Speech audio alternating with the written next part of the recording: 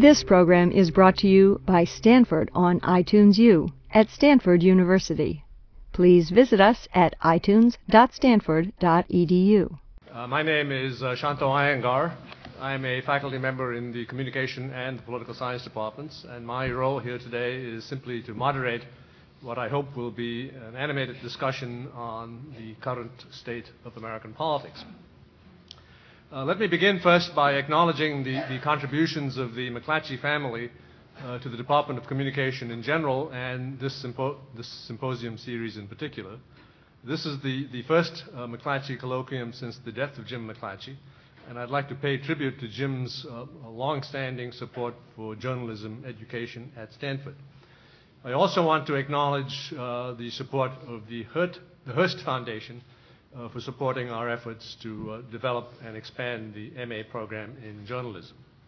The credit for this event should be granted to the appropriate principals. The principal architects of today's event are Anne Grimes, the Lokay Visiting Professor of Journalism. Anne is sitting right there. And Jim Fishkin, who is chair of the Department of Communication, and Jim is seated right over here. So any complaints about the composition of the panel can be directed accordingly. Let me begin then by doing the introductions. It's a very distinguished panel, and those of you who read the flyer or the program may be surprised to see that there are only three panelists up here at the table. Rich Lowry, our fourth panelist, unfortunately called in with a concussion. He suffered a concussion on Monday. Now, as you know, political commentary is a contact sport, but in Rich's case, I'm afraid it's a more mundane. He was playing ice hockey without a helmet. And so I have arranged, each of the panelists has agreed to go past their originally allocated time limit of 15 minutes, and they have now been asked to speak for perhaps between 15 and 20 minutes. Okay, so without further ado, Mo Fiorina, who will be leading off, is a professor of political science and a senior fellow at the Hoover Institution. Mo came to Stanford from Harvard. His contributions to the study of American politics are way too numerous for me to summarize or even mention here. I'll simply cite the fact that he is the author of the classic account of pocketbook voting in America. Today he is going to share with us some insights from his most recent book, Culture War, The Myth of a Polarized America. John Harris, who will speak second, is the ex-national political editor, and ex as of just a few days ago. Is that right, John? He has just taken a new position at Albritton Communications, where he will launch a new online news venture. John, of course, is a frequent participant in various broadcast news programs, including Washington Week in Review. His career at the Washington Post has been a long and distinguished one, including stints at the Richmond Bureau, the Pentagon, and the White House. His most recent book is The Way to Win, Taking the White House in 2008. And finally, Gary Jacobson is a professor of political science at the University of California, San Diego. Gary is a recognized authority on congressional elections and the incumbency advantage. Like Mo, Gary's research has gravitated to questions of political polarization, and I expect we will learn something about his most recent book this evening, his most recent book being A Divider, Not a Uniter, George W. Bush and the American People. So, without further ado, I'm going to turn it over to Mo Fiorina. Thank you, Shanto. I'm somewhat popular among the undergraduates because I never use the allotted time up in my lectures, and I probably won't use my allotted 15 or 20 minutes tonight. I'll cede it to my colleagues here.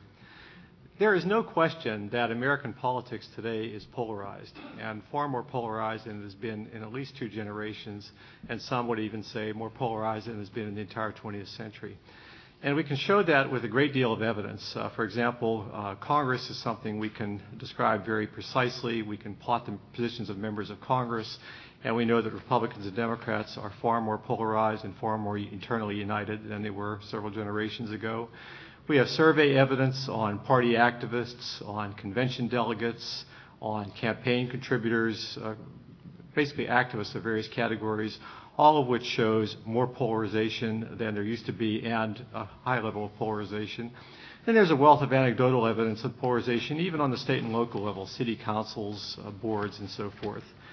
Now, until recently, the common explanation for that level of polarization and the level of increased polarization has been that the American people are polarized. And so political elites are simply responding to the fact of a polarized population. And so after the 2000 elections, Bush's chief election strategist, Matthew Dowd, explained that they hadn't tried to reach out to the center because there was no center. He said that 80 to 90% of the American people look at each other like they're on separate planets. And there have been pages and pages written and lots of words spilled over the airwaves about Karl Rove's base strategy, that the idea was to simply fire up the base, turn out the base, because there weren't any independents, any swing voters, any moderates that you could persuade. It was simply a matter of mobilization of the people already committed now. And this represents the triumph of a narrative that began in the early 1990s, and it's generally attributed to Pat Buchanan, who in a speech to the Republican National Convention in 1992 said that there was a religious war raging in the United States. It was a war, as he put it, for the soul of America. And in the 1990s, this narrative waxed and waned. In 1994, the year the Republicans took Congress, this was called the year of the angry white male. White guys were supposedly angry about gays and guns and Hillary Clinton and affirmative action, immigration, all sorts of things. And of course, later in the decade, we had the Lewinsky scandal, a great deal of partisan polarization there. And then we had in 2000 the map, the classic red and blue map, which showed red state America arrayed against blue state America. The interpretation being that the God-fearing states of the Midwest and the South were now arrayed against the godless libertine states of the Northeast and California and so forth. And the apogee in this sort of narrative came after the 2004 election on the side of the losers who were bitterly disappointed by the Kerry defeat.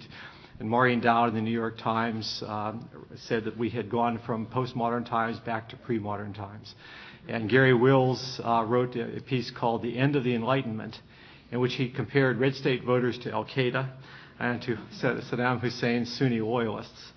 And Simon Schama, another professor, wrote that the United States of America was now the divided states of America. We had divided between godly America and worldly America, and this division in the United States was comparable to the Sunni-Shia conflicts and the Muslim-Hindu conflicts in India. A couple of days later, David Roeder wrote a column in which he said, "Get a break, people." And essentially, we wrote a book at this period, myself and two young assistants, saying that this was simply false, this narrative, that it was highly inaccurate, that certainly Americans have political differences, but the differences among ordinary citizens in this country are far smaller than differences among the political elite. It really, as we call it, a pale reflection. The bulk of the American people remain centrist in their positions on issues. And by that I don't mean necessarily that they've thought about every issue and they've said, I'm a committed middle-of-the-roader, but they're ambivalent. They're both pro-choice and pro-life. They want godly and worldly. They favor traditional marriage, but at the same time want gays to have equal rights. That on issue after issue, people, they don't want to embrace either extreme. They sort of end up grasping towards some moderate, middle-of-the-road position. Their priorities are different. That so much of our politics is about abortion, it's about gay rights, gun control, flag burning. Poll after poll shows that these issues rank right at the bottom of Americans' priorities. That the kinds of issues that animate ordinary Americans are big issues that affect us all. They're Iraq, they're terrorism, Social Security, education, health care, these kinds of issues. The sorts of issues that take up so much of our politics regularly come in 15, 16, 17, 18 on lists of issue importance that the polls ask about. Furthermore, there's very little evidence that Americans are getting any more polarized. They look about the same as they did a generation ago. In fact, Gallup data, which asks people to sort of pick an ideological position, liberal, moderate, and conservative, find there are more moderates in the surveys taken in the 2000s than there were in the 1970s, a generation ago, before all this talk of polarization arose. Well, if the facts suggest that Americans still occupy much the same middle ground and sort of temperamentally moderate stance that they always have, how does this picture of polarization arise? And we argue that there's a series of contributions. One is simply the fact that the parties have gotten better sorted over the years. We have about the same number of Republicans and Democrats and liberals and conservatives as we've had for a long time. But it's more likely now that if you're a Democrat, you are a liberal. If you're a Republican, you are a conservative. And this is certainly true at the elite level, that especially in Congress, the Republicans have largely gotten rid of their northern liberals. The Democrats have largely gotten rid of the southern conservatives. It's much less true, although still true at the mass level. The process of sorting hasn't gone on nearly as much. For example, take an issue of abortion, which many people consider the touchstone issue of the culture wars. In 2004, among strong Republicans, not just Republicans in the electorate, among people who say, I am a strong Republican, 1/4 said abortion should always be legal for any reason. And about 40% were clearly pro-choice, favoring abortion with relatively few restrictions. Among Democrats who have only in the last election or two decided they really might have to support a pro-choice candidate here and there, a pro-life candidate here and there in the country to win, you have sort of a similar thing. 1/3 of the Democrats, the strong Democrats in the population, are clearly pro-life in their orientation. So even at an issue like this, the process of party sorting, although much greater than the past, is relatively less. So when you see partisan conflict, it's clearly more striking now, but it doesn't mean a big shift in terms of overall orientations in the population. A second reason, I think a larger reason for the belief in polarization is our friends in the media. Not intentionally, of course, but the people in the media, and I'll exempt anybody who's currently here, but other media people, they basically talk to each other. They talk to political leaders and their entourages, interest group leaders, other pundits, and so forth. These are very unrepresentative people for the most part. I'd really like to see our national journalists spend a lot more time walking around the aisles of Walmarts and Safeways and auto parts stores and getting to know ordinary people. I'd like to see them go to Iowa, not during the primaries, but the year after the presidential election. I'd like to see them go to the New Hampshire diners the year after the New Hampshire primaries and talk to real people and sort of get a sense for the real America out there. And I had an exchange with James Q. Wilson a while back in Commentary Magazine. Jim is skeptical of the data we've shown, although it's pretty incontrovertible. And he said, "Don't you listen to the talk radio? Don't you read the blogs?" And I said, "Of course I don't. And you shouldn't either, unless you just want to be entertained." That even if you filter out the wackos and just concentrate on the people who are relatively thoughtful, they are still far from representative of the American population in terms of their attitudes toward politics and the extremities of their views. You could really get a better cross-section of the American people at a performance of World Wrestling Federation SmackDown than you could by sort of looking at the blogs and looking at the talk radio. Media values also, I think, contribute to it. That basically conflict and battles and wars, that's better copy than compromise, than agreement, than peace. And so I think sort of both news values and the sense of an unrepresentative sample of people feed into the perceptions. And finally, and this is something Gary, I think, is going to talk about more, there's a difference between people's choices and their evaluations and their votes. But what I'm saying here is if you look at what people actually think, their positions, they're relatively centrist and they don't differ that much. There's not that much conflict. On the other hand, when you look at how they vote, of course, there's a lot more. And the explanation for that is it's the positions and the actions of the candidates they're choosing between and the candidates they're evaluating. For example, there was a study published just recently on the role of the Iraq War issue in the 2004 voting. And Philip Klinkner wrote this article. And what he found was if you looked at Republicans and Democrats' views on the goals of American foreign policy, spread human rights, American national interests, these sorts of things, Republicans and Democrats differed, but not by much. He found if you looked at the means by which policy should be carried out, economic means, diplomacy, military means, again, differences, but not all that big. He looked at values like patriotism and so forth. He looked at issues like defense spending. Again, the pattern was simply always differences, but not that big. And then he asked about Bush's performance, and it's huge. And so the implication is it's not so much people's underlying positions, it's their attitude toward what's being done and the positions that are being taken. So I think all of these things have sort of accumulated to produce an image of a country that's way more polarized than it is. Now, the last elections I felt very good about, not necessarily for a partisan outcome, but because it seemed to be consistent with what we've been arguing. And there have been columns written with titles like The Revenge of the Moderates and The Center Strikes Back. And I think the analyses that will be done are going to show it was a lot more complicated than that. I think there were probably lots of things going on in the election, but clearly there were big swings among categories of moderate, centrist Americans that had a lot to do with the Republican losses of both chambers of Congress. And at the very least, I think we should see an end to this glorification of the base, this notion that there is no middle, there are no floating voters, there are no split-ticket voters, that all you do is fire up the base now. I think we've seen the limits of that strategy, both as a governing strategy where you become a prisoner to the base and as an electoral strategy when the base just isn't enough if anything goes against you. And I think here in California, just to put a punctuation mark on that, here we had Arnold Schwarzenegger in a deep blue state, easily winning re-election, and more than 750,000 Californians voted for Schwarzenegger, went one line lower on the ballot and said, but I won't vote for McClintock. And so people will vote differently, they'll evaluate differently based on the choices they're offered.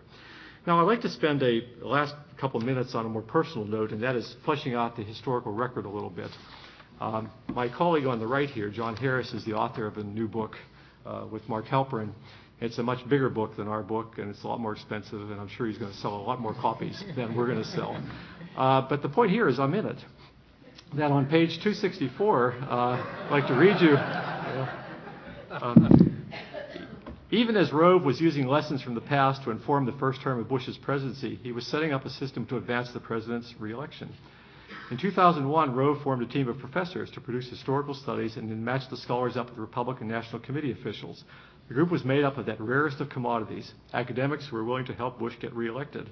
Participants included, and there's a long list, finishing with and Morris Fiorina of Stanford. When I read that, I had the same sort of feeling that Mark Twain mentions when he talks about being tarred and feathered and ridden out of town in a rail. You recall he says that if it weren't for the honor and glory of the experience, he'd just as soon walk. And on the one hand, I don't want to deny a reputable insider who says I might have actually had an impact on a presidential election, given that I've been irrelevant for nearly all my life. But on the other hand, again, to quote or to paraphrase Twain, reports of my role are greatly exaggerated. What actually happened here was one of our former McClatchy participants, Darren Shaw, did set up this group called the Academic Advisory Council, and the idea was to have political scientists or experts in public opinion and voting, campaigns, and so forth come in and give somewhat bigger talks to the Republican National Committee, that people who were involved in the day-to-day campaigning needed some broader picture. And I think Darren's inspiration was simply the fact that when you look out over the audience at this meeting, all the staff of the Republican National Committee are about 21 years old, that you realize the kids are really running the place. And I was invited to the third meeting. I went, I had a good time, I gave a talk, and they never invited me back. And I thought there were two possibilities. I thought the first possibility is they didn't have any more meetings, but I read in the book that, in fact, there were a lot more meetings after the one they went to. So the alternative possibility is they didn't like what I had to say. And further evidence for that came about a year ago. George Shultz spends a good bit of time at Stanford. Mr. Shultz was Secretary of State under Ronald Reagan, but earlier he was Secretary of the Treasurer and Secretary of Labor under Richard Nixon. And Nixon was an avowed practitioner of centrist politics. His writings abound in comments about needing to capture the center and go for the center. And Secretary Shultz was quite sympathetic to the argument of the book. And he told me, he stopped in and he said he had been to Washington the previous week and he'd given a copy of the book to the president and said, Mr. President, you should read this. And the president gave it to Karl Rove and said, you read this and give it back to me. And in due time, I did in fact get a letter from Karl Rove, handwritten, quibbling with a lot of the technical details, but the bottom line was he didn't like it. And so the first possibility, the second possibility that they didn't like what I had to say, I think is the true one. And so from my standpoint, I think I tried to speak truth to power as I knew it, but power didn't listen.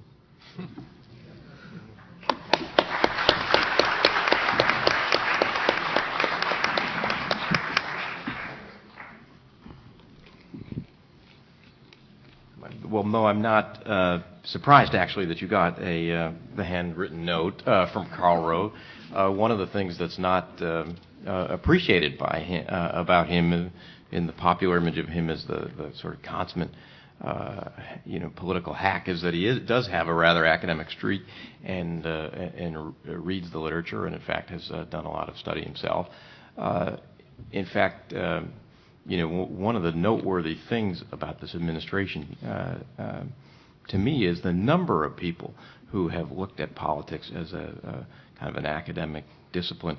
There's Karl Rove, and Vice President Cheney himself did graduate work in political science, and a number of other people in the administration who come out of the world of political science. You could say actually this is the most sort of political science oriented administration that we've had in modern American history. So I would say you as a political scientist and all the rest of you as political scientists should be quite proud of your achievement. We now see what happens when political scientists run the country. I wrote the book The Way to Win with Mark Halperin. The book took shape immediately following the 2004 election.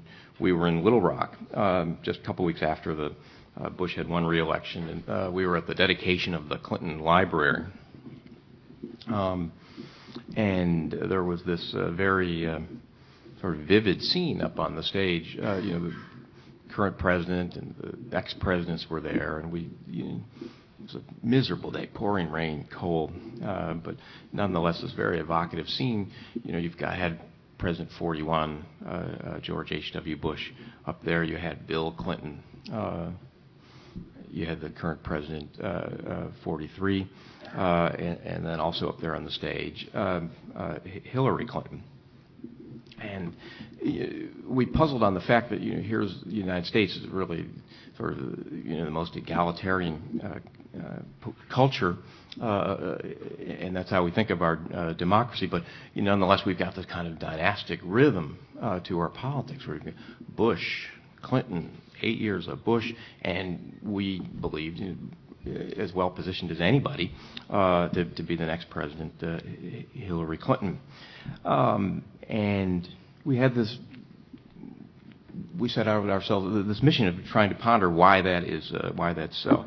I should say, incidentally, I have this sort of nightmare vision of my career when it's 2032, and I'm out there on the campaign trail covering Chelsea Clinton's run for president against George P. Bush.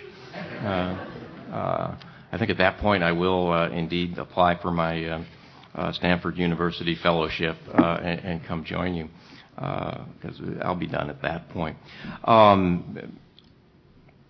The conclusion we reach in this book is that this sort of dynastic pattern is not a fluke, and it's not a historical accident, that there's a reason that these two families have dominated politics, and there's specific tangible things that they know about how modern American politics works, and much of what they know they've learned from watching one another and drawing lessons from the other family, both positive lessons, things that they emulate, and negative lessons, things that they determine not to do by watching the other people.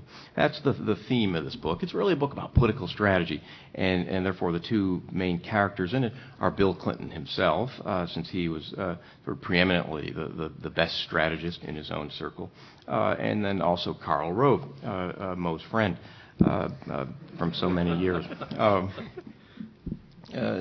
Our point in focusing on Rove is not that he is the brains behind the operation.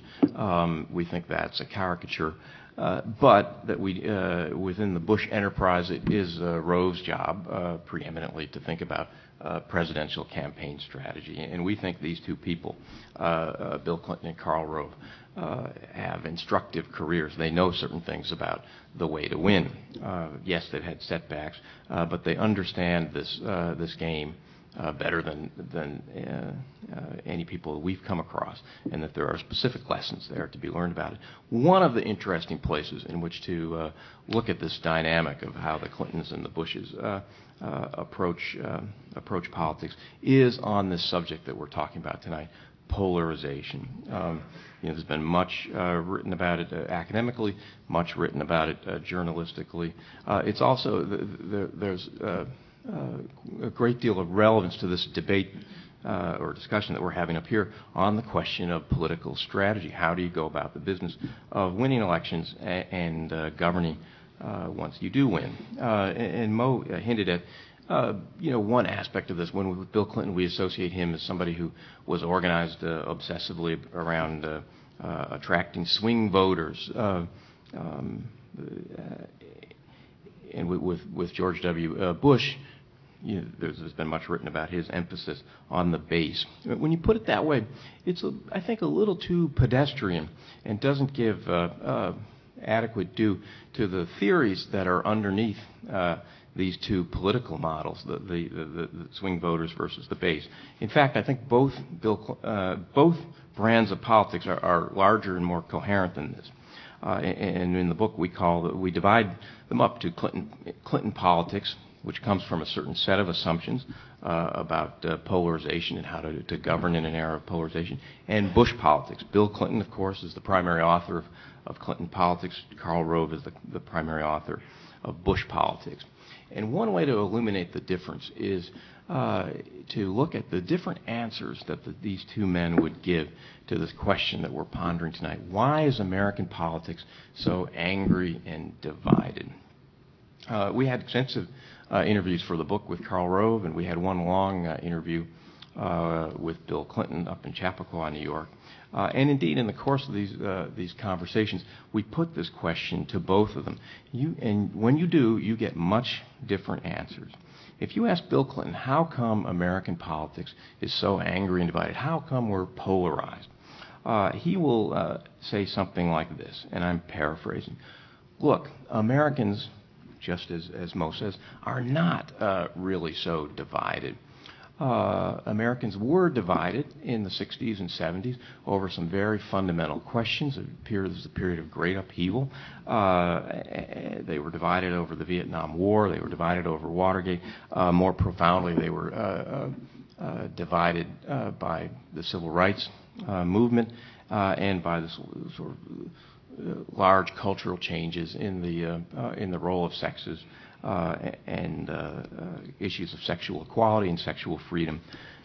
But that was a generation or more ago, and in the years since, most Americans in their individual lives have reached a sort of comfortable place about these large questions. They're not, as Mo argues, they're not fundamentally at war. They have values that work for them.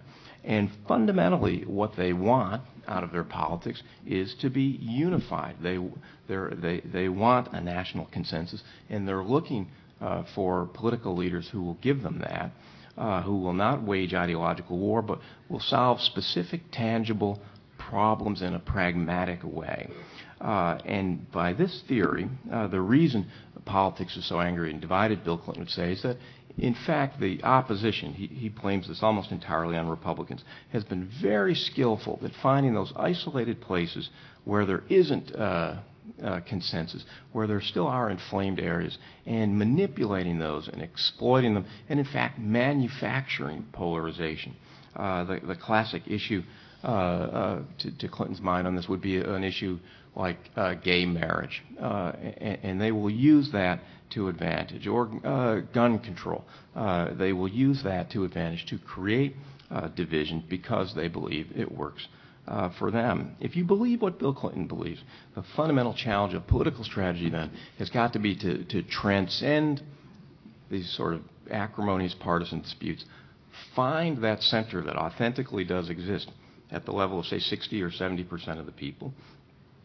Claim it, defend it, and then cast your opponents as an extreme minority outside the consensus. To pursue that brand of politics necessarily means sometimes blurring differences, softening the edges on ideological disputes. But the reward for doing so is that, in fact, you can overcome these divisions, and you can own, as a politician, the national consensus. In fact, Bill Clinton did manage something like this. You'll recall that during the Lewinsky scandal, he regularly had not personal approval ratings, but job approval ratings of some 60, 70%. Recall, within a few weeks after the scandal broke, his approval rating went up. It was nearly 70% in the Washington Post ABC poll. Jay Leno joked that Bill Clinton was doing so well, he's decided to start dating again.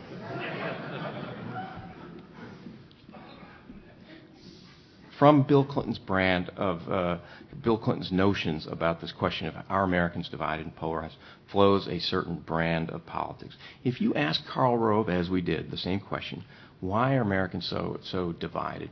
Why is politics so divided? He'd say, look, these divisions are not artificial. Moreover, they're not at the margins. They're at fundamental central questions. Politics is angry because people fundamentally disagree about important values. He would put in this list, obviously, cultural issues. He believes that a large number, and probably a majority of people, feel estranged from the popular culture and the coarseness and secularism of it.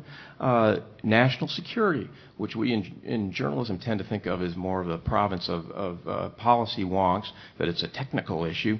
He would say it's fundamentally a values issue, particularly in the wake of 9/11. And Americans are authentically divided, closely divided, but genuinely divided over issues of values. What's the appropriate balance between force and persuasion as America confronts a hostile and violent planet? National security is a values issue, and people are divided. If you believe that these divisions aren't manufactured but they're authentic, another brand of political strategy flows from that, in which the aim is not to blur differences but to clarify them and make sure that you're on the winning side of that divide. If you're trying to understand decisions that Bush has made these past 6 years, I don't think you can ever go wrong by remembering the contempt with which they held Bill Clinton. Not his personal behavior, but his political strategy. They said, look, Bill Clinton pursued high approval ratings and did it at the expense of a consequential presidency. Who cares if you've got 65 or 70% approval ratings if you're not using that to achieve large things? It is true that the Bush administration came in with, I believe, with a not just sort of pursuit of power for its own sake, but pursuit of power of some very powerful ideas that they believed in. And they were determined not to have a Clinton-style presidency. They believe that history is not made by unifying presidents. Most presidents only look like unifiers in retrospect. At the time, the most important presidents are dividers. And they were willing, for their own purposes, to divide the country because they believed that was the way to affect important long-term change. From Rove's notion of why we're so divided, again, flows a very different brand of political strategy. And yes, it's partly about the base and partly about swing voters, but it's much more fundamentally about this question of the direction and composition of the country.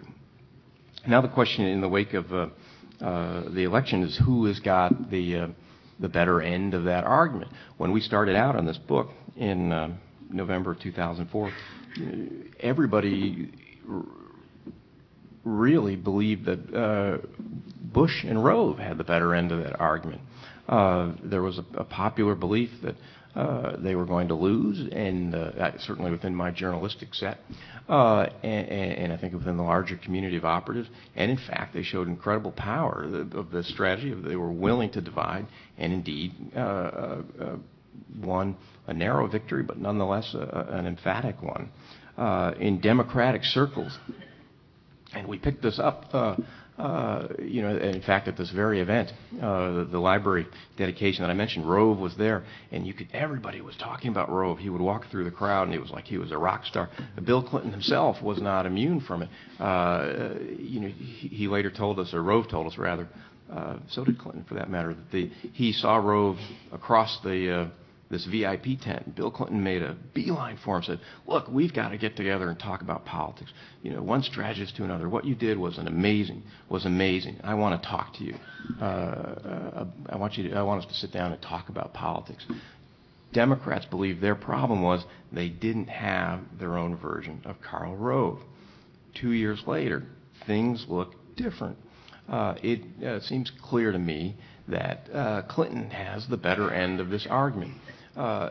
there are times when people are divided, but I think fundamentally the evidence, at least lately, is that most Americans don't want to lead politics as a holy war.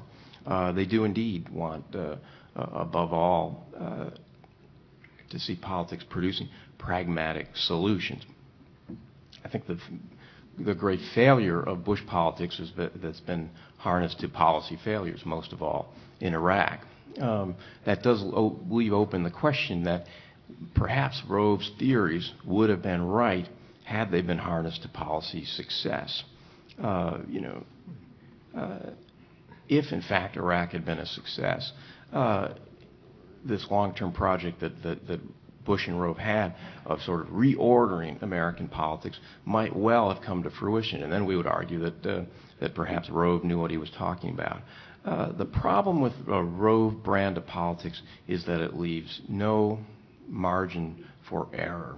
If you have a political strategy that is based on winning 50.0001% of the vote by getting that group so inflamed, you also get 49.999% of the country equally inflamed against you, and that is a dangerous strategy.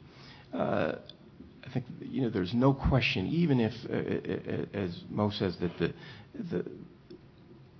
the country is fundamentally divided over basic questions.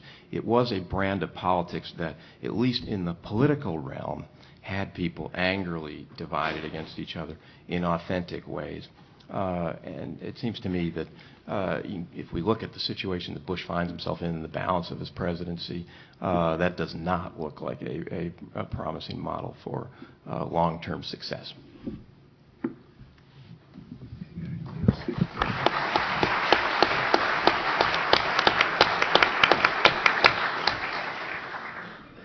Thank you for inviting me, Shanto. I'm happy to be here. I actually took a course in this very room 40 years ago. When I was a Stanford undergraduate, I was taking a course in art history, which met right after lunch. And they would turn the lights down so they could see the slides of the paintings. And I guarantee you there are far more awake people in the room right now than there were in my art history course by the end of the hour. I try to keep that record from repeating itself in this room tonight. My take on this comes from a slightly different direction from Mo's. Our arguments have intersected in various ways. I came across, got seriously into this examining the degree of polarization in the U.S. because I noticed that looking at data on presidential approval, that it looked like George Bush was different from previous presidents. And so I went back and I gathered the data. And we have data going back to Truman, a little bit from Roosevelt, looking at partisan differences in evaluations of president. Standard kind of job approval question. Do you approve of the way the president's doing his job? And lo and behold, if you look at the data for Bush, they're really quite remarkable. He starts out his presidency with the widest partisan gap in evaluations of any newly elected president in history. After 9/11, it shrinks down to the narrowest gap because everybody rallies to him. He's got 84% approval among Democrats, 99% approval among Republicans, very high. The gap is very narrow. 18 months after that, he's back to a gap that's the largest ever recorded for any president, and he stays with a gap that wide through today. As prior to Bush, if you go back and look at the numbers for, say, Eisenhower through Carter, the average partisan gap is around 40 percentage points. As the president's party rates the president about 40 points higher than the other party rates the president. Reagan, it kind of bumps up. He's a kind of a polarizing figure. It bumps up to 55 or 60 points. Get to the first Bush, initially he's a uniter. By the end of his term, it's up where Reagan was at 55, 60 points. Clinton, 55 or 60 points. He's a pretty divisive character. And of course, in the impeachment hearing, in the impeachment events, were highly polarizing to the public. And you think, well, we reached a peak in 1998. Here's Clinton's being impeached by a Republican Congress. You've got a conscience vote in Congress where 98% of the Republican consciences say he should be impeached, and 98% of the Democratic consciences say he shouldn't be impeached. But you look at the public on this, and they're not quite as that decisively divided, but they're pretty sharply divided too. 85% of the Democrats don't want him impeached. About 2/3 of the Republicans do. I think we've hit it. We've reached the maximum on polarization, on kind of at least on presidential issues. And when George Bush is running for election in 2000, he says, I want to be a uniter, not a divider. I want to get beyond the partisan conflicts of the previous administration. You would say, well, yeah, it shouldn't be too hard to do better than that. As it turns out, over the last 3 years or so, the gap for Bush has averaged in 70 to 75 percentage points. And, you're talking, the arithmetic here allows you to go up to 100, from 100 on one side and 0 on the other. So you get up to 70, 75 points. You've got a really big division between partisans. And that was kind of the driving observation that made me kind of look at other kinds of data and try to figure out why Bush had become the most polarizing president we've ever had, at least since we've been measuring this back 70 years. Well, the first thing that I came up with was to look at overall polarization in American politics over the past 30 or 40 years. As Bush comes in at the end of a period of clearly an increasing polarization at the elite level, and I would argue a little bit more vigorously than Mo, and increasing partisan differences at the level of mass voters as well. That is, the sorting of ideologues into the right party, the kind of association with partisanship and ideology goes way up over this time. There really has been an increasing, certainly the elites have moved a lot further apart than ordinary people have, but ordinary people have been moving in the same direction. And if you ask them, where do you place yourself? Where do you place your own party? There's been no change in that. What's changed is where they place the other party. That is, their perception of polarization is those other guys have moved away from me and become too extreme. So in that sense, this has been going on at the mass level as well. So Bush comes in after at least 3 decades of trends in that direction. That's number one. Number two, you remember how he got to be president. This was through Florida, 5 weeks of brouhaha over who was the legitimate winner. In that event, ordinary people broke very decisively along party lines as to who they thought the legitimate winner was. You had Republicans from the get-go saying it was Bush and saying that at 90% for the next 4 years. Democrats from the get-go saying no, it wasn't, like 70%, 75%, and them staying at the same level for the next 4 years. That is, when the 2004 election comes around, you still have Democrats thinking he wasn't elected legitimately. That's number two. Number three, and I think is the Rove strategy. That is, Bush gets elected in an elections to tie, actually loses the popular vote, wins the electoral vote. The Senate is tied 50-50. The House is very closely divided. And everybody's saying, well, he's got to govern toward the center. He's got to have a coalition government. He ought to bring some Democrats into the Congress. Of course, he doesn't do anything of the kind. What he does is say, we won. Okay, we have this conservative Republican agenda. We're going to do it.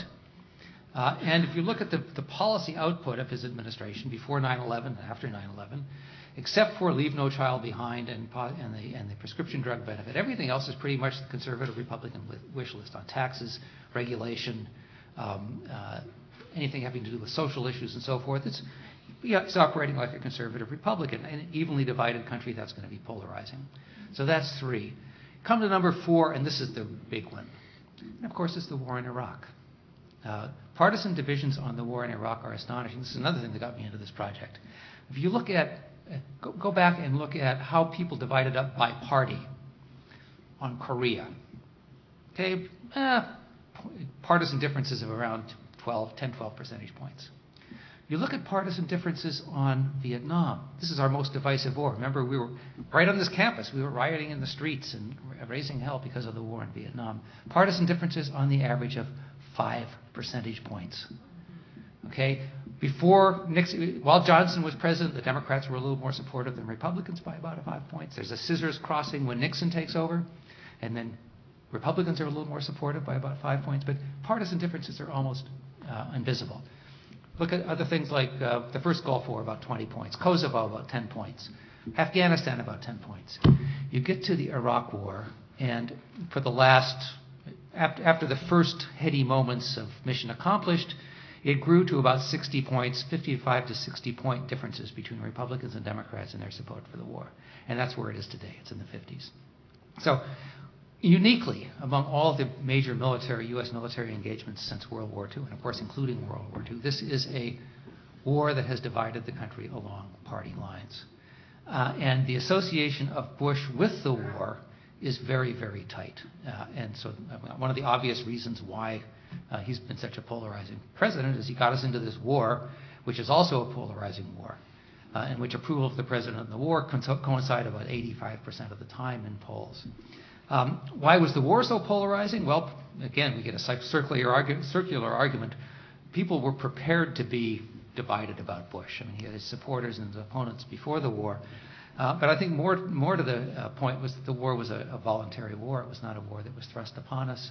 It was a war where the premises with which we went into it turned out to be wrong and were fairly quickly shown to be wrong. When they were shown to be wrong, Democrats and independents who had supported the war because they thought there were weapons of mass destruction in Iraq, because they thought there was an al-Qaeda connection, a 9/11 connection with Saddam Hussein, once they became disabused of these notions, stopped supporting the war. Ordinary Republicans did not. They were happy to accept the new justifications that the war that were proffered by the administration for the war. And more to the point, and the stuff that really, the data that continues to blow me away, is that there remain, to this moment, very wide perceptual differences in beliefs between Republicans and Democrats on everything having to do with the war, including its premises. I mean, as of 9/11, the 5th anniversary of 9/11, you could still get 45% of the Republicans saying that Saddam Hussein was involved. The administration doesn't claim this anymore. No serious person claims it anymore. 45-50% of the Republicans still think so. About half that many Democrats do. There's a partisan gap on that. And the question of did Saddam Hussein have weapons of mass destruction? As of last, was it March, May, the last poll I saw on this, 80% of the Republicans said yes, had weapons of mass destruction when we invaded. Democrats about 30%. Okay, so you have massive differences in perceptions of the reality of the war that feed into massive differences in support for the war and beliefs about it. You get equally massive differences in, or almost as big differences in perceptions of how things are going. 6 months ago, you could get 70% of the Republicans, 75% to say the war was going well or very well. About 20% of the Democrats. Now those numbers have fallen off, but you still have about 60% of the Republicans out there saying that the war is going well or very well. And you have approximately 12-15% of the Democrats saying the same thing. So any question that has to do with the Iraq War generates very wide differences in partisan responses, not simply in evaluation of the war, but in evaluation of the reality of what's going on there, questions about whether this is part of the war on terrorism or separate from the war on terrorism. However you want to propose those questions, you get very, very large partisan gaps between Republicans and Democrats. So it's large partisan differences in evaluation, certainly with anything touching on George W. Bush. Large partisan evaluations and perceptions of reality, not just on the war in Iraq, but on the economy, for example. You get 40 to 45-point differences between Republicans and Democrats in whether they think the economy is going well or very well, or poorly or very poorly. It's just that kind of gap. A huge partisan gap. It's simply on perceptions of how the economy is going. You have partisan differences in beliefs, and then there are a range of kind of policies in which you get quite large partisan differences as well, including pace mo, abortion, and kinds of social issues. You get 30, 35, 40-point differences on stem cell research, on depending on how you ask the question, whether you're pro-choice, consider yourself pro-choice, pro-life, etc. So, at least with regard to a focus on this administration, the issues that it touches on, the major issues it's involved with, the country looks very polarized indeed. Now, the interesting thing about this polarization, you talk about the Republican position and the Democratic position. What about the independents? Well, in virtually all of these measures, the independents are about 2/3 of the way toward the Democrats. The gap between the Republicans and the Democrats, they're 2/3 of the way between the Republicans and the Democrats toward the Democrats. And that has a lot to do with the outcome of the recent midterm election. That is, the independents were much closer to the Democrats in opinions on the things that matter to them, particularly the war, and because of that, they voted in unusual numbers for Democratic candidates for the House, for the House and Senate. And if you look at if you believe exit polls, which is not necessarily a good thing, they were sort of half of the swing to the Democrats was accounted to by about a quarter of the population made up of the independents, connected with these divisions on Bush.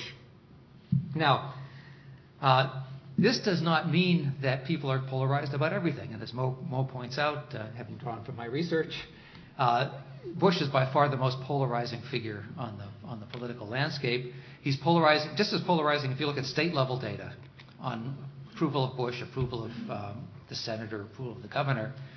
Bush is just about as polarizing at the statewide level as he is nationally. That is, the average gap is maybe 60 points instead of 70, but it's still pretty large. And it's simply not true of many senators and many governors. Among senators, you can kind of you can predict who's going to be the polarizing senator. The most polarizing senators are the ones who are most intimately connected with national politics. The ones that are identified with they're people like Hillary Clinton, John Kerry, Ted Kennedy, Bill Frist. People who are associated with their national party leadership and their national party positions are polarizing figures. Those who deal in pork and services for their constituents, who are moderates within their caucus, tend to be far less polarizing. So there is a high level of variance that can go on this. But the fundamental fact remains that the focus of national politics today remains highly polarized. Now, on this question of whether the Roe strategy or the Clinton strategy was vindicated by 2006, it's not clear.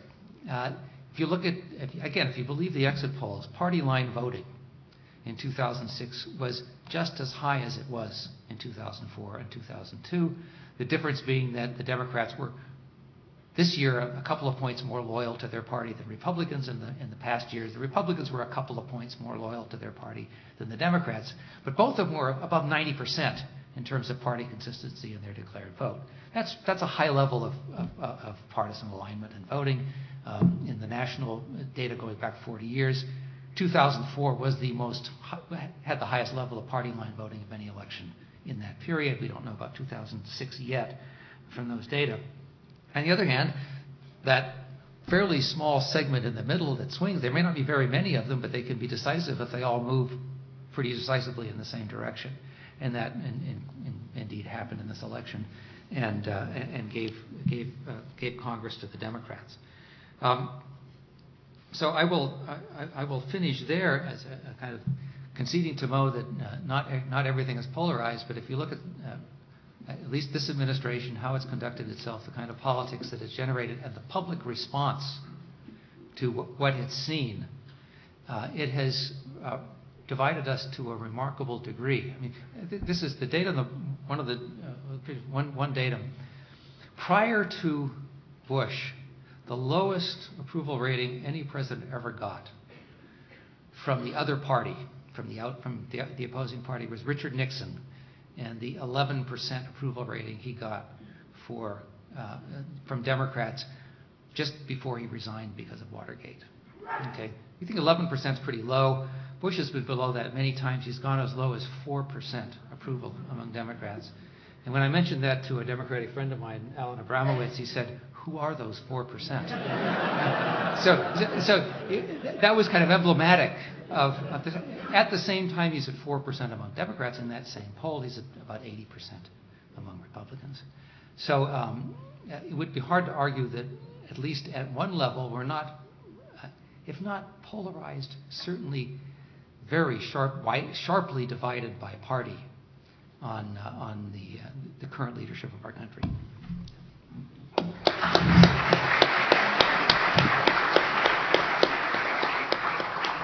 Okay, well, I want to thank all three participants, not only for making some extremely thought-provoking comments and presentations, but more importantly, for also sticking to their time limit. It's quite unusual particularly among academics, certainly, for time constraints to be taken seriously. But so we've got plenty of time for Q&A, and I need to ask anyone in the audience who wants to ask a question to walk up to the two mics that we've got on both aisles, and feel free to address your question to any of the panelists. My question's for Gary Jacobson. I was wondering if you couldn't explain how the evaluations of presidents have become polarized by taking what Professor Fiorina has asserted, that our elites are becoming more polarized, so it would make sense that voters' evaluations of them are also becoming more polarized. I don't disagree with that, with Mo's. But is this live? I don't disagree with Mo on that. I think that certainly elite polarization makes it easier for voters to polarize. But what struck me especially about the Iraq War, ordinary Democrats seem to be disillusioned about the war sooner than Democratic leaders. You really didn't get a kind of Democrat. I mean, all the main Democrats running for president in 2004, except for Howard Dean, who wasn't in the Senate, either supported the war initially by the vote, or in the case of Graham, who was running, said it wasn't. He opposed the resolution because it wasn't strong enough when going to war. So they were all kind of associated with it. It wasn't until Howard Dean kind of alerted the rest of the candidates that the war wasn't terribly popular among Democrats that you got Kerry kind of starting to carry the torch for the war. So I got a sense in this case of the elites kind of following the followers. Got exactly the same sense during the impeachment hearings, the impeachment events in 1998.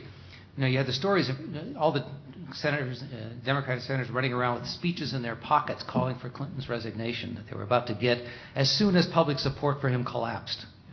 And there are polls every day because every polling outfit wanted to catch the pivotal moment when Clinton's support evaporates. It doesn't. Among Democrats, it's flatline. It stays there. They never peel off. And eventually the Democratic leaders come around to saying, well, we're opposing impeachment too. So I don't think you can say it's simply an elite phenomenon, because at least there's some evidence that elites have responded more to their followers than vice versa. And in the case of Bush, I think one of the reasons that he got so much support from Republican elites, is because his support among the Republican base was so incredibly solid that going against Bush was just suicidal for them, and they didn't. Feel free to weigh in. Yeah, can I, Gary? My recollection is that the elites followed the followers in Vietnam too. That there were radical professors and long-haired protesters, protesting from 65, 66 onward. But it wasn't until you didn't see the guys like Tip O'Neill turning until their Irish working-class constituents said, "We're not winning, and why are we over there?" I think there's a general sense in which the American people are less internationalist than political elites, and so even the Democratic elites will sort of stay with the international goal longer than ordinary people who they want to do a real cost-benefit calculation. I agree that Iraq is this sort of it's just a special case, and I think the reason there was so much disillusionment is it was a war based on trust. That that at the time we had no evidence, we had very little data, and 3,000 people had just been killed. There seemed to be a real threat, and so when the administration said they have weapons of mass destruction, there may have been connections, people said, "Okay, we'll have to do it." And once those premises were taken away, I think there was a sense of violation of trust on the part of a lot of people who ordinarily wouldn't have been for it. And I mean, had Bush gone on TV and said, "Look, we don't have any evidence that Hussein had any connection to Al-Qaeda. We don't have any evidence, any strong evidence that they have weapons of mass destruction, but it's a bestial regime, and we're going to sacrifice 3,000 Americans to take it out," American people would have said, "Sorry, we're not on board with this." I think that's the sense in which the real benefits, as far as most Americans were concerned, just not most Americans, Democrats at least, evaporated when it was realized that trust had been violated. But it wasn't all Americans, because no, it was Democrats. Right now, over the last year, 80% of the Democrats think that the Bush administration deliberately misled us into war. 15% of the Republicans think that same thing. There's a gap of 65 points between the two. John, a good question. Well, I was just going to say, I think the premises, as Gary pointed out, were taken out relatively early, but support for the war has been a steady decline downward. I do think that the people are making a judgment about the efficacy of the effort. Is it working, and is the cost worth it?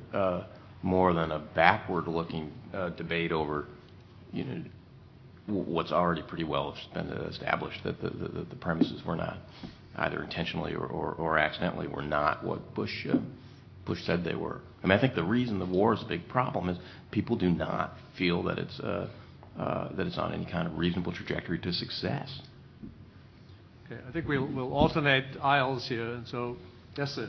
You're up. I'll direct this to Mo, but the others may want to answer as well. Congress also isn't exactly getting stellar ratings these days, and I was struck as you were talking, Mo, about the things that Americans in general consider to be important, and perhaps the problem really is that Americans are disenchanted with the federal government, its ability to actually address and solve the problems that people care about day to day. I'm wondering if any of your study and analysis has looked at it from that standpoint, that the federal government, whether it's Republican or Democratic, is just simply dysfunctional when it comes to meeting the needs that Americans truly care about, and consequently there's a negative rating as a result.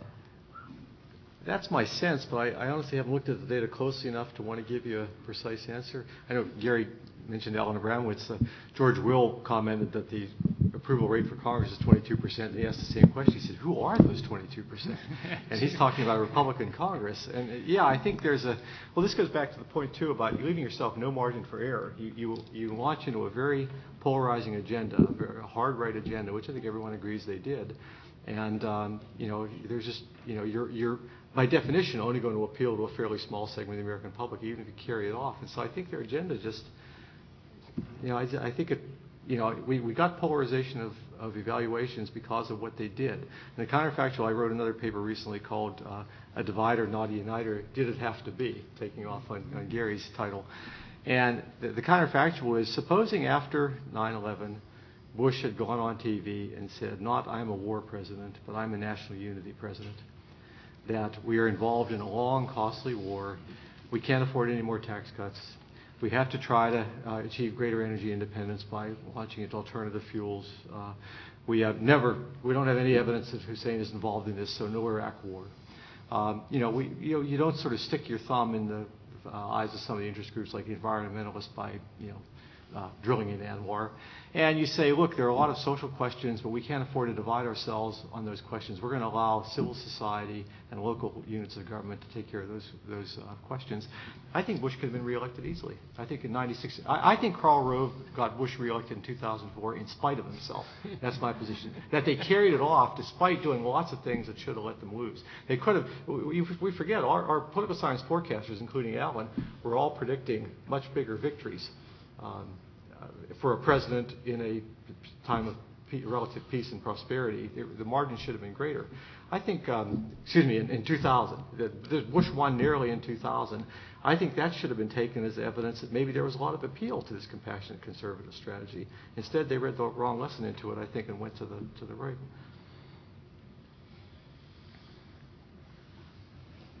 Okay, yes, sir. Okay, thank you. This is a question for all of you. Would you comment if you think America is a democracy or an oligarchy? And should the Electoral College be abolished and rely on the popular vote? You guys, anyone want to take that? No, we're a polyarchy, according to my major guru in graduate school, Robert Dahl. We're not an egalitarian polity. There are clearly major differences in the distribution of power. Oligarchies seems to me way too narrow. But we're governed by, at the beginning, half the population that votes, the other half that doesn't vote doesn't matter. It doesn't matter very much. And then within that population, people who are more active have more money, et cetera, are more influential. But to try to turn that into an oligarchy, I think is tortures the words out of context. The second part was, remind me. Should we abolish the Electoral College and just rely on the popular vote? I at various times I thought the Electoral College was really silly until Florida. And then you think, well, what if we had a close election where instead of worrying about ballots in a few counties in Florida, we worried about ballots in 50 states? We'd still be litigating. So I think that there's lots of things to be said negatively about the Electoral College.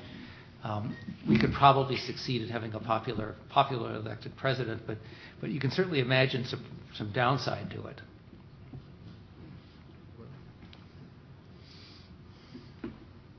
Yeah, I always think politics, we're a democracy that's quite self-correcting. We have excesses, and then we find ways to remedy them. I don't think our situation is especially dire at the moment in any kind of historical context, and I don't think that I don't think it calls for radical remedies of the sort like abolishing the Electoral College, or concluding that the very notion of democracy is a fraud and that we're really run by a power oligarchy. I just don't believe that. Just a kind of a slightly orthogonal response to that would be that I was at conferences last year where people are talking about how there's no more competition, that gerrymandering has rendered voters irrelevant. There's no more competition for Congress. It's all settled. Well, we had more races settled by a narrow 55-45 margin than any election since 1948 in this last election. Suddenly, competition is back fairly dramatically, and it was a classic referendum. The outs replaced the ins because everybody was unhappy. Enough people were unhappy with the ins to sweep them out. And at least in a macro sense, that's what you expect a democracy to do. Just one quick comment, too. I can't resist since this is an affluent Palo Alto audience. But there are critics out there who say that, yes, to some extent it is an oligarchy of wealth. And it's not just on the Democratic or on the Republican side where they're doing things for the corporate elite, but also the Democrats have allowed themselves to be taken over by affluent middle-class lifestyle liberals who don't pay enough attention to the things that bother ordinary Americans, like health care, employment, and so forth. Tom Edsall's new book, he lays some of the blame on Democrats for the same reason. And there clearly are, I think, there is some evidence that basically the influence of poorer people in the system, they have fewer of the kinds of resources that make for political system now than they did 2 generations ago when unions were strong, when issues were economic issues. Go ahead. So there are a couple of assumptions that I think are assumed, obviously, when these discussions are had. One is that the American public have opinions when they go into elections, and it's the job of the party to convince them that their opinions best match the party's opinions. The other is that polarization is bad. Polarization is something that should be avoided at all costs. I think in my political lifetime, the lesson that's been shown is that Americans are not that polar in their political opinions. Americans want Americans to have better jobs. They want Americans to have health care. They want Americans to have a traditional marriage which makes sense. However, the question that seems to be outstanding, and the question that the Republicans seem to have gained the most ground on, is what's the government's role in moving toward these broadly agreed upon assumptions? So is America going to be prosperous? Well, the Republicans seem to have come up and said Americans are going to be more prosperous if there are tax cuts, and they've delivered tax cuts. And then I think most notably on social issues, they've delivered in trying to protect marriage. In my opinion, Democrats have really failed to engage in that debate. Democrats have tried to have the largest tent that they could have. I think this is most notably shown in Howard Dean, the head of the Democratic Party, sitting with fairly conservative group saying that the Democratic Party believes marriage is between a man and a woman, and then later realizing that's not actually in his platform. Democrats are trying really hard not to be polar. Do you think that Democrats are really losing out on the chance to engage in a debate about what the role of politics and the government really is in everyday life? And do you think that the Republican Party really just continuously is winning by coming up with more specific answers than the Democrats have delivered, and that the Democrats merely won this last election because the war in Iraq and other things were obviously going wrong? Take a whack at that, because this is relevant to, I believe I was first to identify a psychological syndrome in Washington that's called, very common among Democrats, because I covered Clinton. A lot of my sources and whatnot are Democrats. And the phenomenon is rove envy. for most of the 6 years from all my sort of Clinton sources. There was they thought Rove and his brand of politics that you described as made him the devil incarnate, but they believed on another side of their mind with equal force that what the Democrats need is their own Karl Rove. And what you're saying, I think it really does speak to what a lot of Democrats would like, which is an unapologetic, non-defensive brand of politics. Among the sort of the most ideological Democrats and the most sort of partisan Democrats, we forget, Bill Clinton for much of that time was not popular, and to this day, among a lot of that group, he's not particularly popular. And Hillary Clinton, as the legatee of that brand of politics, is not especially popular, precisely because it approaches these, very emotional issues in a defensive way. Look, what you have to remember is the reason Bill Clinton practiced defensive politics is that for most of the last generation, this has not been a liberal country. If you are described as a liberal for most of the time since, say, 1970 onward, that is something that you have to deny. If you're described as a conservative, that's something that you're typically going to embrace. Clinton's genius was that he could take a country that was sort of rhetorically conservative, and by taking the debate out of the abstract and onto specific, tangible, concrete, programmatic issues, he could win that debate. So what he would say is when he hears somebody like you say, look, let's just take these issues on directly, let's practice the kind of unapologetic, offensive brand of politics that Bush practiced on a lot of these hot-button issues. Is be careful. Look at the polls that show how many people identify themselves as conservatives or sort of moderate independents versus the number of people who self-identify as liberal. I don't happen to think that in the current climate that it would work for Democrats to practice a brand of politics similar to what Rove has practiced. Democrats go into every race in this country with a weight on their ankle called national defense and national security.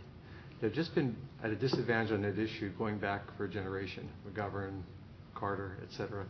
And you think about Clinton winning. We had a wonderful period there when we essentially had a holiday from international affairs, and the domestic issues that Democrats do well on come to the fore. And think about the issues in 1996: school uniforms, kinds of things we were fighting. And the end of the Cold War was, politically speaking, one of the worst things that could have happened to the Republicans. But then once 9/11 came back and brought this issue back to the fore, again, the Democrats just labor under a disadvantage relative to the Republicans on this issue. So I don't think it's a question of sort of having a coherent philosophy and polarizing. I think that, and it's also, I agree with this comment that the word liberal became a dirty word in the 70s, and it became, because it was divorced from the older economic meanings, to mean you're weak on crime, you're pro-drug, pro-sexual revolution, et cetera, all of these kinds of social issues on which the country is decidedly not liberal. And so I think simply those two sort of issues, or clusters of issues, can account for a lot of the problems the Democrats have had in the last generation winning races. Okay, we are in fact running short on time, so I'd like to request a certain level of succinctness in the questions. And the answers. Hello. You very cogently discussed the causes and the reality of this unprecedented polarization. And the question in my head is, so what? I mean, how does this change the United States, or what ramifications should we expect from this kind of polarization, say the next 2 years? Well, when I've given this talk at various times around the country, people often ask me, have we ever been this polarized before? And my answer is always, well, we did have a civil war. So yeah, it can get a lot worse than what we've got. And Mo is right in emphasizing that there's a lot that unites us. We're not on the battlefields yet. That talking about Shiites and Sunnis is insane. Nonetheless, we can have a lot of kind of intense partisan conflict in which the public is more or less involved. That is psychologically involved, if not deeply involved. But it doesn't prevent us from living together and not killing each other, and that's what politics is all about. For me, I think it's just lost opportunities. I think we could be making some progress solving some of the bigger problems we face, health care, Social Security reform, Medicare reform, et cetera, and nobody's doing it. I mean, or you're doing it only to the extent you can sort of get an issue to put the other side of the disadvantage on. But instead, we're spending a lot of time on issues that I really think aren't as important and most people don't think are as important. Yeah. I think that's right. The other thing I would add is that, and Gary hinted at it in his remarks, that it's not just simply polarization over sort of important policy issues or important values. I think increasingly there's a kind of a dysfunctional element to politics. You can't have an authentic debate if there is not agreed upon facts. And we're in this this realm, and I think it's accelerated by changes in media, where increasingly people are getting their news from ideologically charged sources. And the traditional old media, which had a mass audience, is losing a lot of its relative power. That's created, to my mind, a politics where people truly are in, not just on separate sides, but almost in kind of separate factual universes. And if you're not agreeing over common facts, you're not really having a debate. I mean, to my mind, an authentic debate is a disagreement about the implications of shared facts. If you don't have shared facts, you're really in a difficult place, and you're not likely to do what, after all, is the point of politics, which is to sort of constructively solve problems. Okay, so we're going to take 5 more questions, 2 from this side and 3 from that. Thank you for having the opportunity to let us ask questions. My background is I'm a registered Republican, voted for Bush in 2000. Cheney was in my freshman class. Jerry Bremer was in my class. John Ashcroft was in my class. I have a Harvard Business School degree. You'd think I'd be a conservative. I claim I'm a conservative. But I voted straight Democratic ticket last time because I'm against the war. My point is, I think you miss it by labeling us as Democrats and Republicans. I think your framing should be the main issues. The main issue is 9/11 and the war. It's the issue about which I am passionate, and most people I find that disagree with me are also passionate. I think you should therefore change your research. Gary, I think you were right when you noticed where the differences are. It's not whether you're blue or red. It's whether you're for or against this particular war and the clash of civilizations that's coming up. So I'm proposing this as a criticism for you to answer. Let me add 2 more pieces. One is, if we were talking about Abu Ghraib, the Military Commissions Act, which destroyed habeas corpus and the posse comitatus, I think you'd have a bigger audience here tonight. That's the challenge. Perhaps, but I wouldn't be the one to talk about it.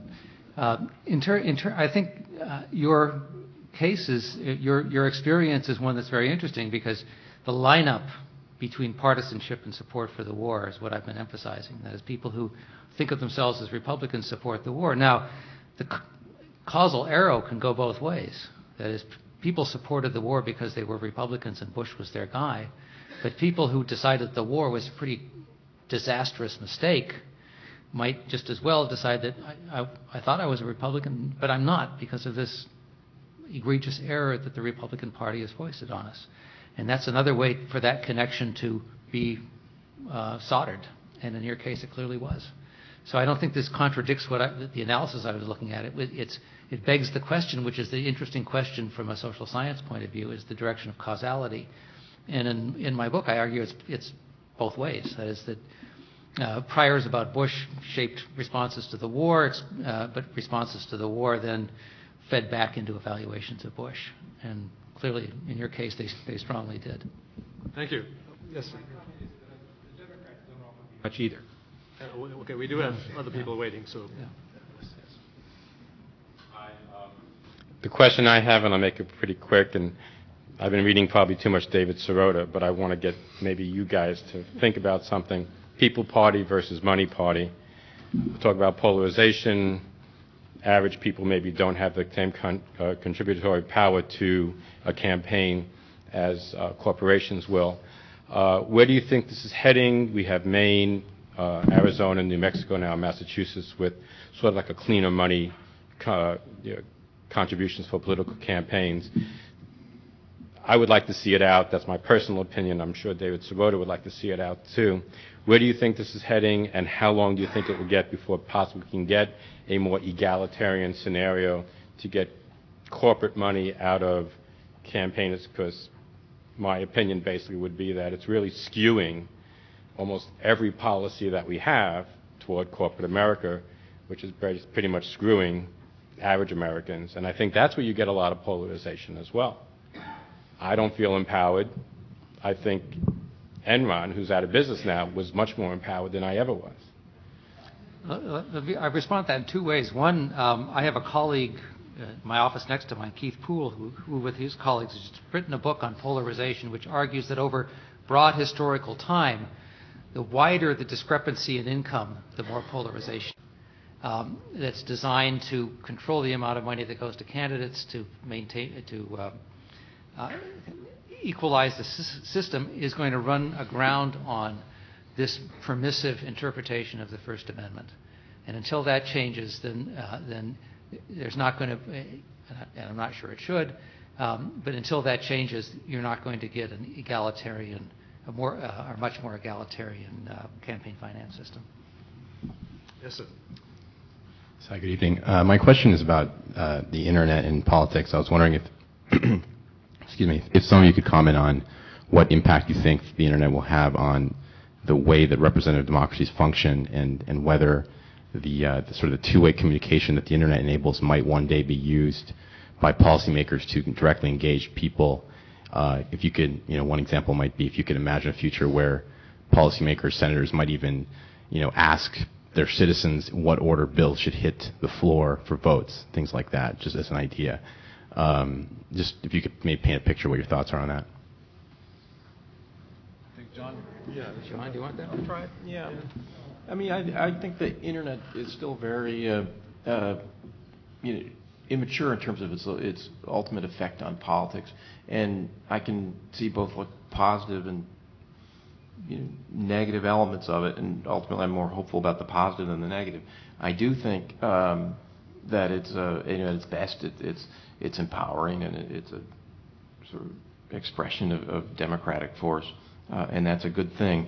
I do think that in the near term, this phenomenon I mentioned a moment ago, where the relative decline in power of mass media means that people have cleaved into different sort of kind of reality zones, where we're not having a common discourse. We're having sort of narrowcast discourse among ideologues. I think the internet's been a part of that, where it's, I mentioned Sirota, or take Huffington Post, for example. There's lots of really interesting things places for debate that have grown up on the internet, but in general, they are congregations of like-minded people. Therefore, they're not fundamentally organized around persuasion. They're organized around getting people motivated, and that is not a good thing for democracy. I mean, people have to be engaging with the other side rather than simply ramping up their own passions, I believe. I think one thing to keep in mind is that as all of these information sources have proliferated, all the new media, information levels have actually gone down. That is, in the country, people know less now than they did before all these things were out there. So it's the old, you can lead a horse to water, but you can't make them drink. The kinds of people who would be listening in to the senators asking these kinds of questions would be either these communities of semi-fanatics, or there'd be some subset of the people who watch C-SPAN, which is just not a very large element of the population. Okay. What do you think the prospects are for further polarization between Americans or between the elites and the general population if a Democratic Congress passes an amnesty or de facto amnesty for 12 million or more illegal immigrants in the U.S. today? At least if you believe the polling data, a comprehensive immigration reform is a winner. Yeah. People want it. They want a they're here. They want to integrate them into society in some fashion. They don't want to encourage more of it. They'd like to stop immigration, but you've got 12 million here. You've got to do something with. I mean, there's a lot of common sense in the responses to the public opinion polls on this.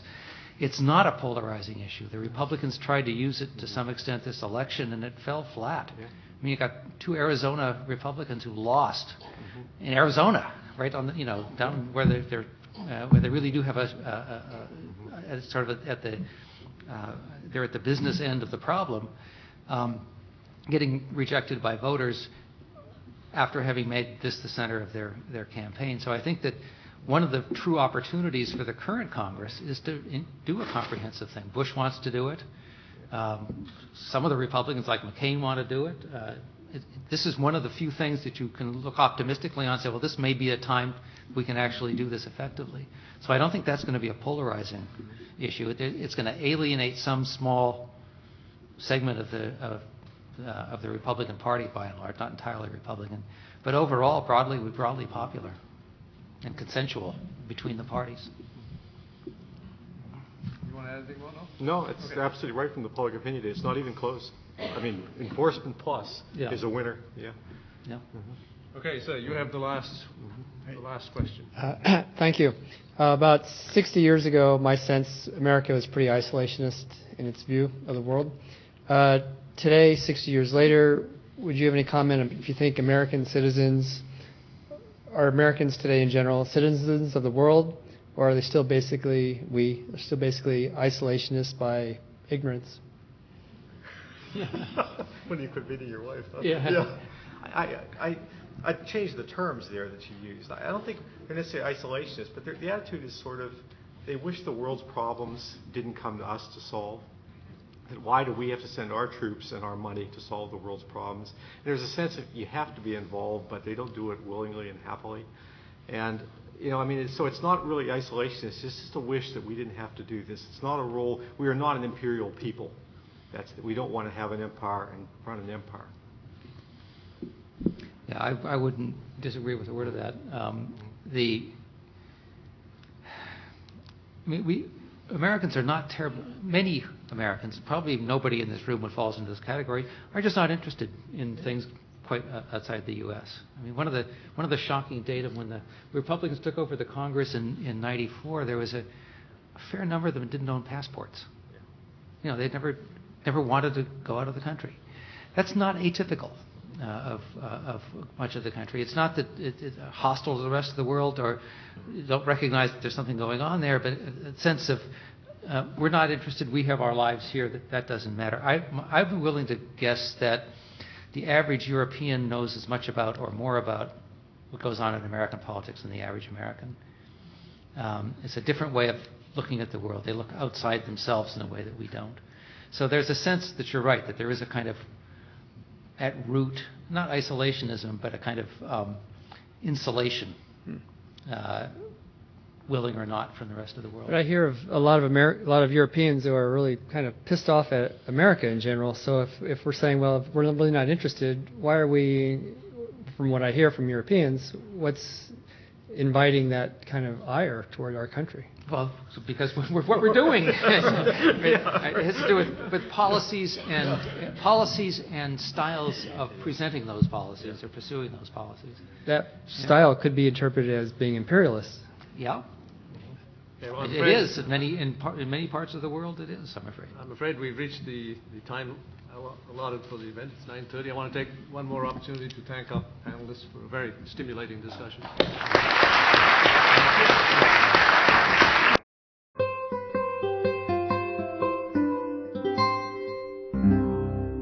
The preceding program was brought to you by Stanford on iTunes U and is copyrighted by the Board of Trustees of the Leland Stanford Junior University.